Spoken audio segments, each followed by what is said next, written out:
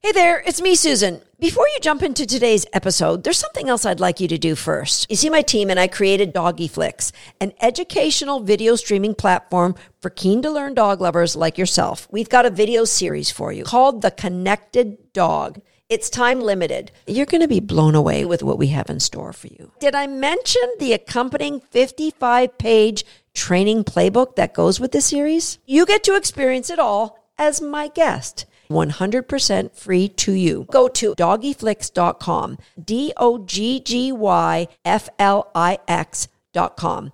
You'll recognize me. I'll be the one welcoming you. And once you see how amazing it is, be sure you invite your other dog-loving friends too. DOGGYFLIX.com.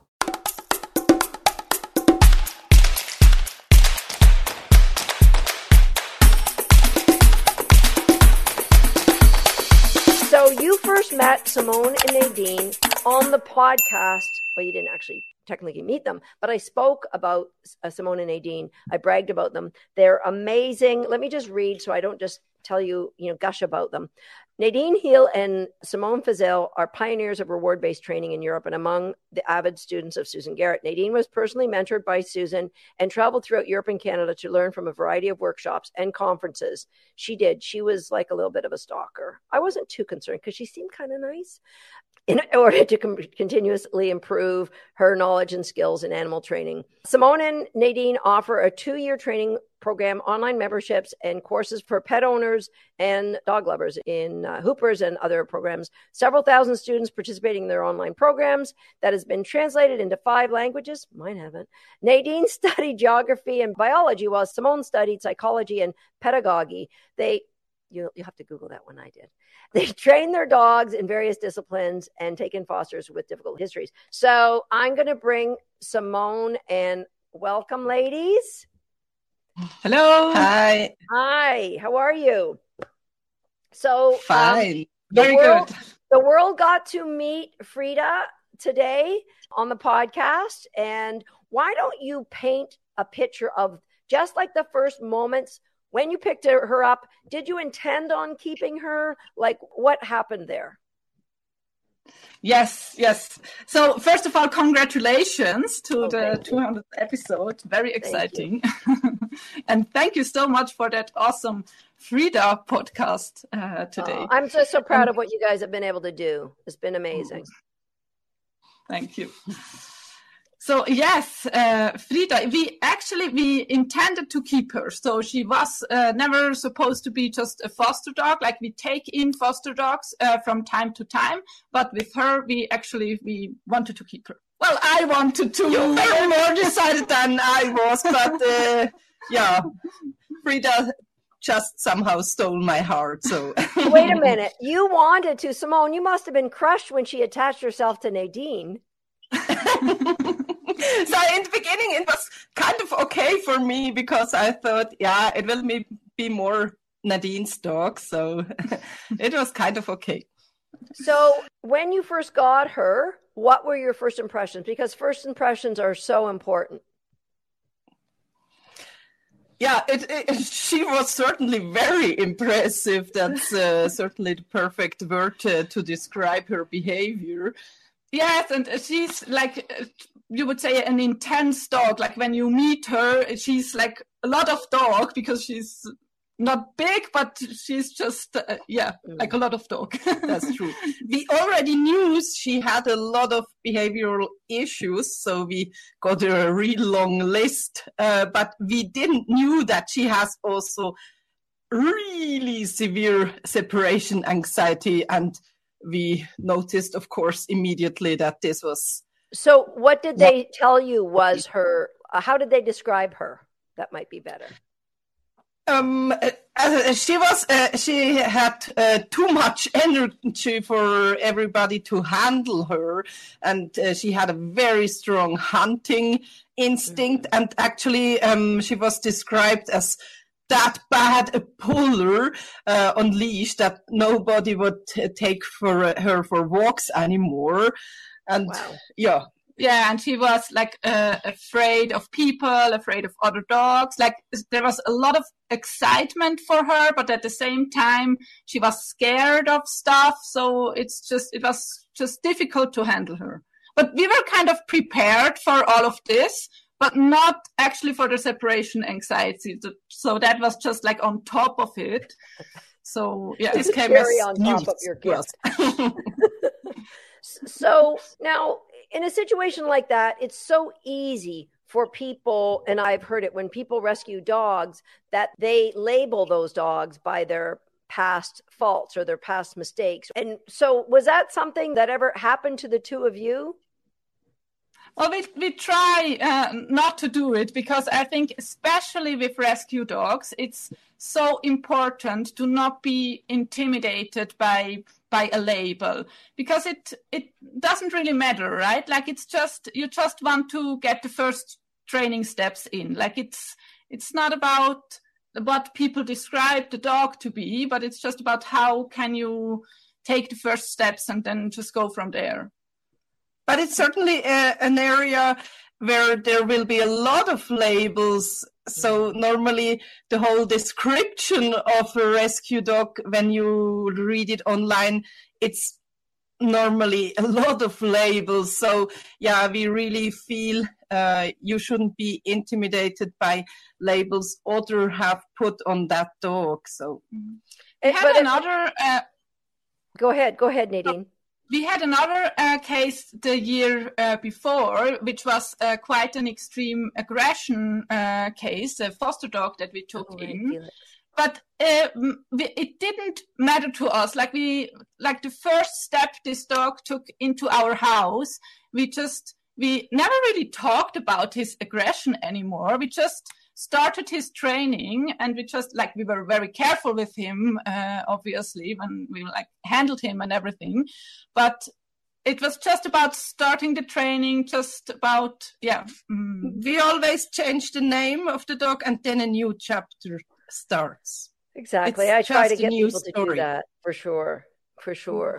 So during the training, you know all about the hunting instinct that's so strong and her wanting to pull, the surprise of the separation anxiety. Was there any time during the process where you just went like, what have we gotten ourselves into?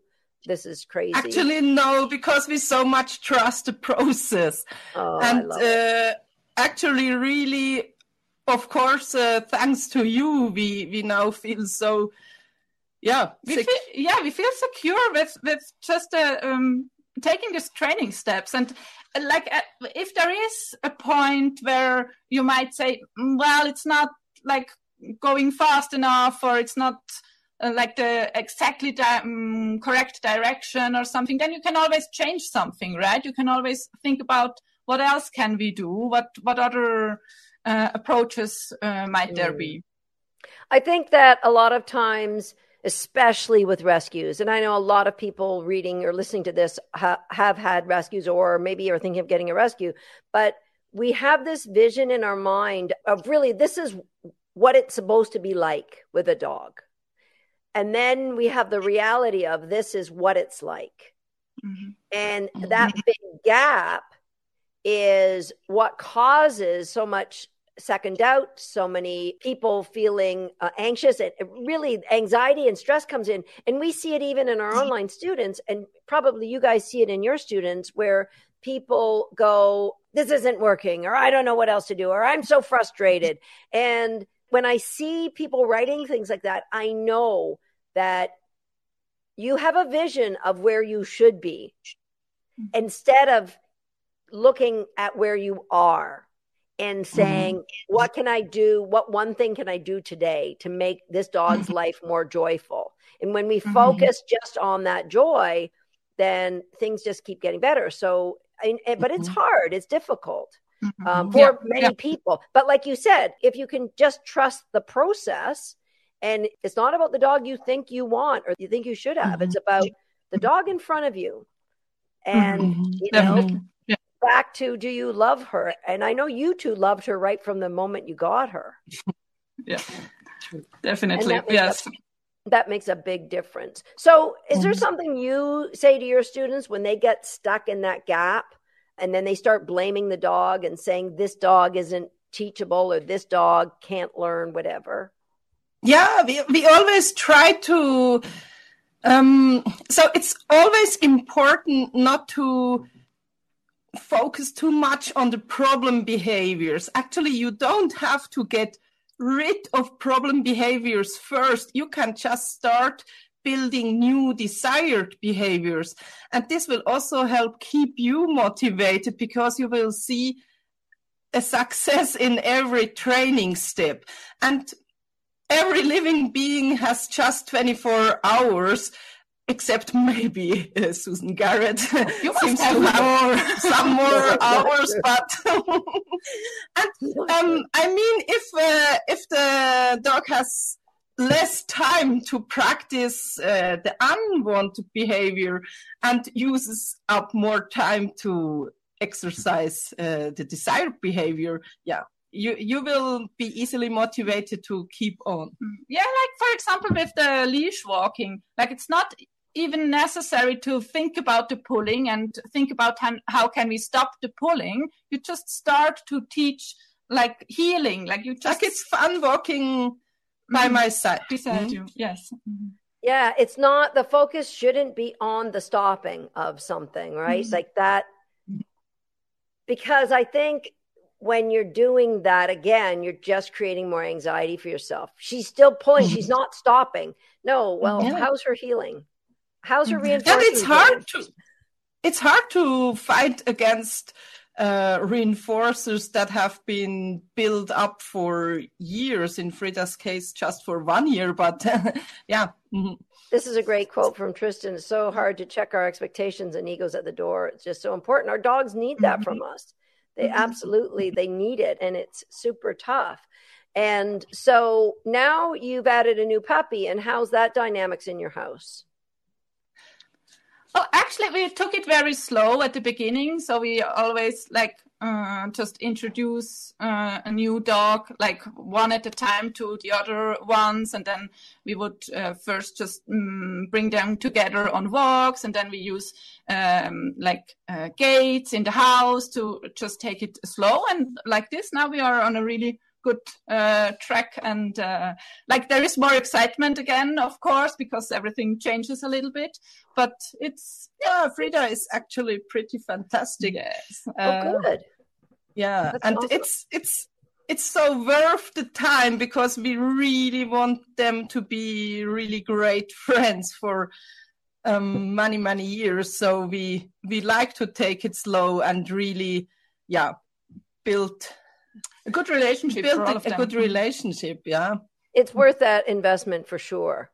If there's one thing you wish that pet owners understood, that if they understood this one thing, that their life with their dog would be so much easier. Their life with their dog, they'd be more harmonious. What would you say that one thing would be? I will go first.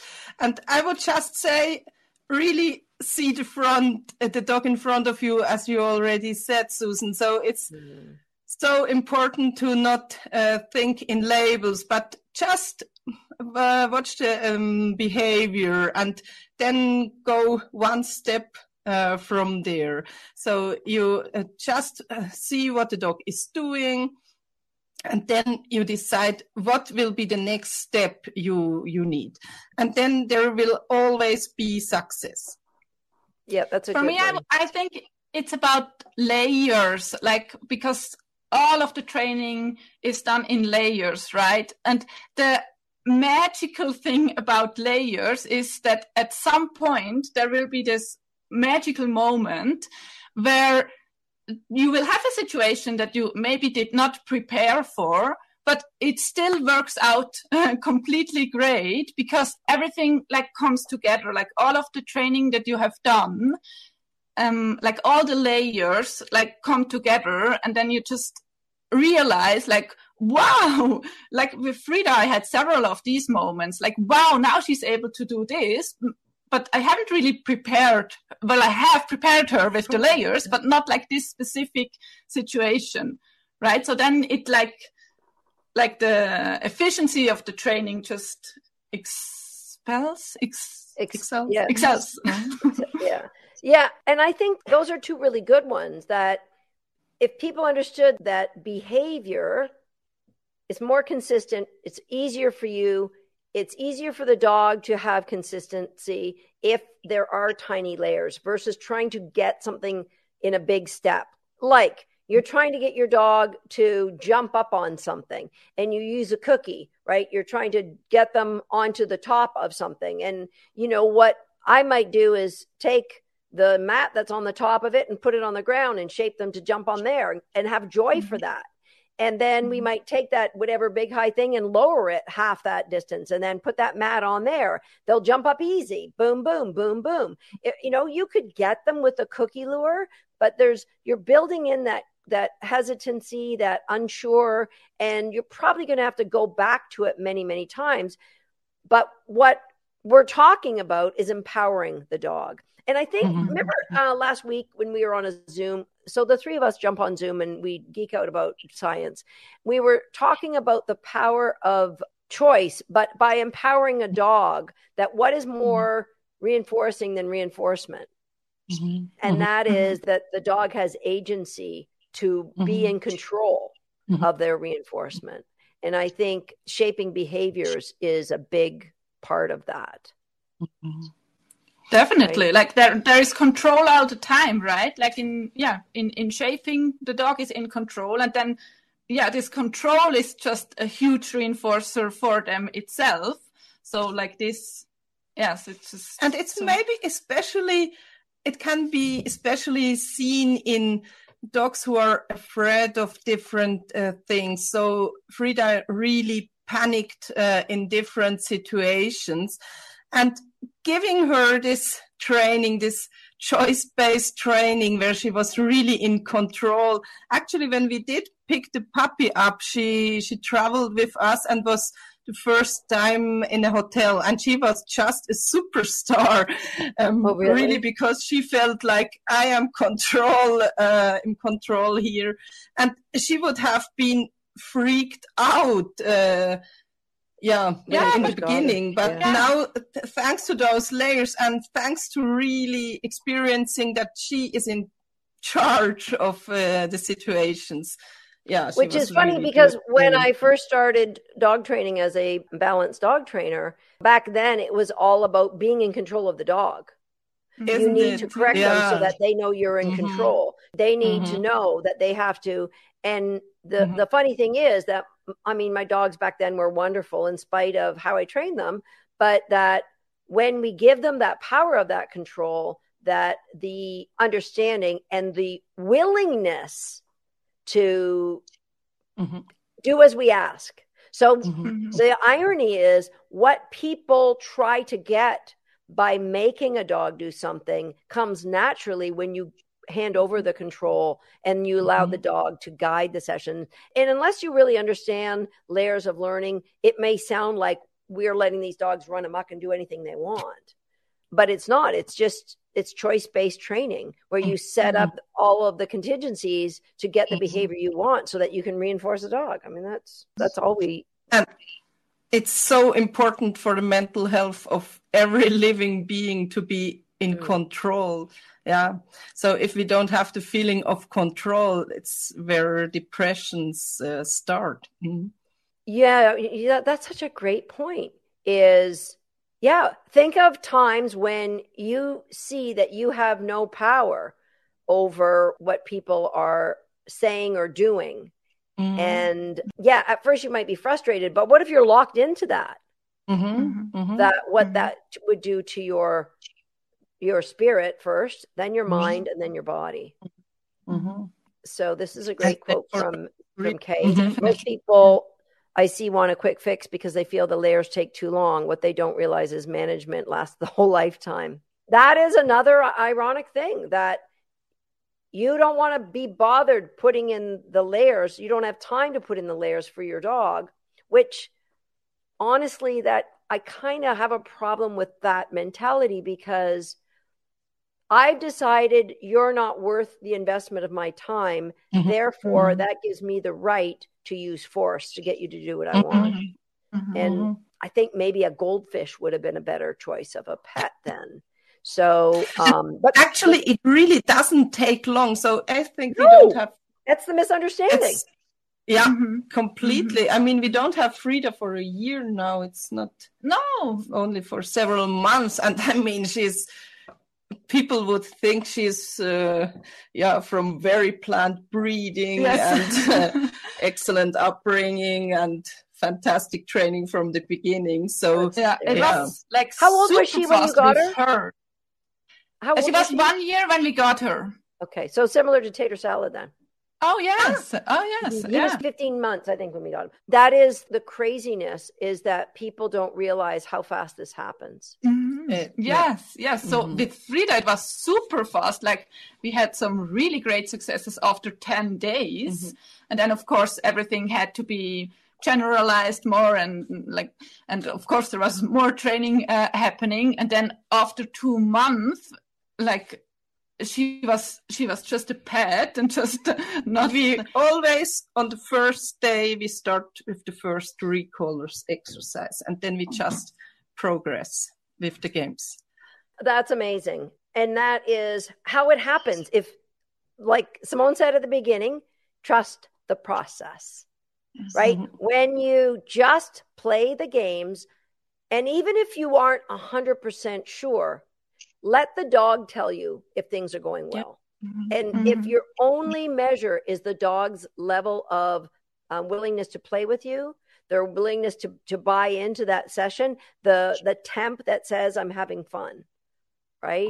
And if that's that's all you need as your benchmark, it being correct isn't as important as that. Absolutely. Very true. Right? Yes. And I think it's like all the training you can do, like as soon as you start, there will be an improvement. Like it's just you can do so much training and then there will be so much improvement. Like it's just follows the rules. So what about the people who they're first time dog owner and they have a problem? Like, all of this sounds really good because the three of us are professional dog trainers. How can we instill in that first time dog trainer, there is light at the end of the tunnel and it's not a train? Like, how do we get them to trust the process? We certainly would always suggest finding a mentor. So in every area of life, it's so good to be coached and to have somebody sharing their knowledge, which you so graciously do. So we would always suggest joining recallers, of course, for a first time dog. That's a really good point, because there's so much content that people put out for free online and not all of it is really worth investing your time in. So there's something more important than investing your money in a program. Yes. So recallers, I think it's probably $500 and on the website it's $700 or $800. So it is, people's at $500, that's an investment. But worse than the $500 is the investment of your time spending a year trying to do something with your dog that isn't the right path. And you're going to end up in a worse place if you invest in. And that's something I believed in. It's such an important point, Simone. Everything I've ever done, when I wanted to learn about fitness, when I wanted to learn about sprinting, when I wanted to learn about music or about business, about, of course, animal training, I've always had, many more than just one mentor in a year. So that's great. Yeah. Yeah, and that's awesome that people can join recallers tonight, because, of course, there is so much awesome information now with 200 podcast episodes. Yes. But, of course, like the step by, like if you just need the step by step and just need the program to, like, this is where you start, this is the first game, and then from there you go to the second game and so on. So yeah, definitely. I actually started the podcast for our recaller students because I looked at recallers as the foundation blocks to have this amazing relationship, but maybe those blocks needed some mortar in between. and to fill in the gaps so that people had a better understanding of what we were sharing in Recallers. And so that's really why we started the podcast, was to help bring clarity and confidence to that. And so, yeah, that was the motivation to get the podcast going. And then, of course, we understood that we were helping so many other dog owners that maybe lived in a country where they couldn't afford to join one of our programs. But when it's possible for you, that's exactly what Nadine did. You were a member of Recallers before you started following me to seminars, right? When I was in Europe. We actually started with the sport of agility to be able to come to an agility seminar with you. Yes. So yes, we were in Recallers already, and then we saw, she's coming to Europe, but it was for agility. So then we were like, okay, we have to train a dog, so at least some agility, so then we can participate. And we did. That's what we did. Hysterical. That is so funny. And then, and later on, she came in and answered a job to come and be here and be mentored. And then it's just, how many times were you over here was it 2 or 3 times mentoring? It was 4 times. It was 4 times. 1 year, it was twice. So That's right.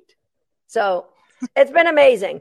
So we're just going to keep talking because, so this morning, Linda and I were talking about how, and this was mentioned in the podcast, and that was the first thing you talked about.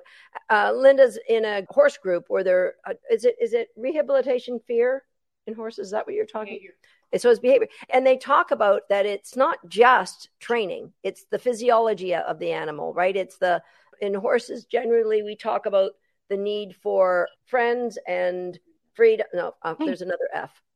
Friends, foraging, and freedom, right? So with dogs, like we have to fill their cup, their spiritual cup. We have to fill what they need, and it's nutrition, and it's exercise, and it's whatever that enrichment is for that particular breed. So a breed like Frida, I bet you scenting is a big part of what fills her cup, and so definitely. But most people just go to breed. Yeah, and the social part too. Like she's a very social dog too, so she really also needs the interaction with other dogs. Mm-hmm. And I was saying this, I was out for supper with a couple of friends who had a problem with their dog, and I said, there's some things that will take you years to incrementally improve on a behavior problem, that if you changed the nutrition, that you will see a change in that dog, like the brain fog gets lifted. So, there's just so many other things other than just, how can we fix this? Yeah. We can't fix behavior. We have to look at the whole animal. Stress is affecting the digestive system, but it's also the other way around. So the digestion is also affecting how the brain works. So if we really take care of good nutrition, it will just help improve behavior. So we always feel that's a super important part. And also there we work with our special coach who helps us finding the best solution. We all need a mentor. Yeah, definitely. Yeah. So with every dog we take in, also every foster dog, we would also look at the nutrition on the first day too, and try to figure it all out and improve. And it is a huge part, as you say. And I mean, when we took Frida in, I have never seen such cheap food. We've worked a long time in rescue, but it was the cheapest food I've ever seen. And of course, her digestive system was just ruined. So, of course, you need to take care of the microbiome, and this will, huge. help improve the behavior. Mm-hmm. Yeah. And then the other thing you said about exercise, I think that's a huge one too. Like, also with the example with Frida, that was like, because she's a dog with so much energy, right? And before she came to us, she was living like in a backyard and not getting any exercise anymore. So then we started also to build her body up actually, and just to, so now she can go for this like I take her with the bike and she just runs and she just can get all this energy out of her body. So this is a huge part, of course, too, of this everything. Is such a, John said, I need a mentor to bounce ideas off. And this is how it works. You decide where your passion is. And for most of people watching this, it is dogs. And then you decide what mentor, what community is your people. And then you join in the community of it. And that's where people will come to Homeschool the Dog or Recallers or just hang out at Shaped by Dogs. And then you decide, okay, I've got the hang of it. I want to elevate my understanding. And so you then will go to a higher level. So in our program, we have the Inner Circle, which is a smaller, intimate group where we do have more what you have one-on-one discussions. And then every once in a while, if we put out, we've got a mentorship, then you get to pick my brain. Thank you, ladies. I'm going to let you go. Thank you for being here. You're amazing. Thank you so much. A lot of people we're talking to tonight. There's going to be a lot of barking. Thank you. Thanks. Bye-bye.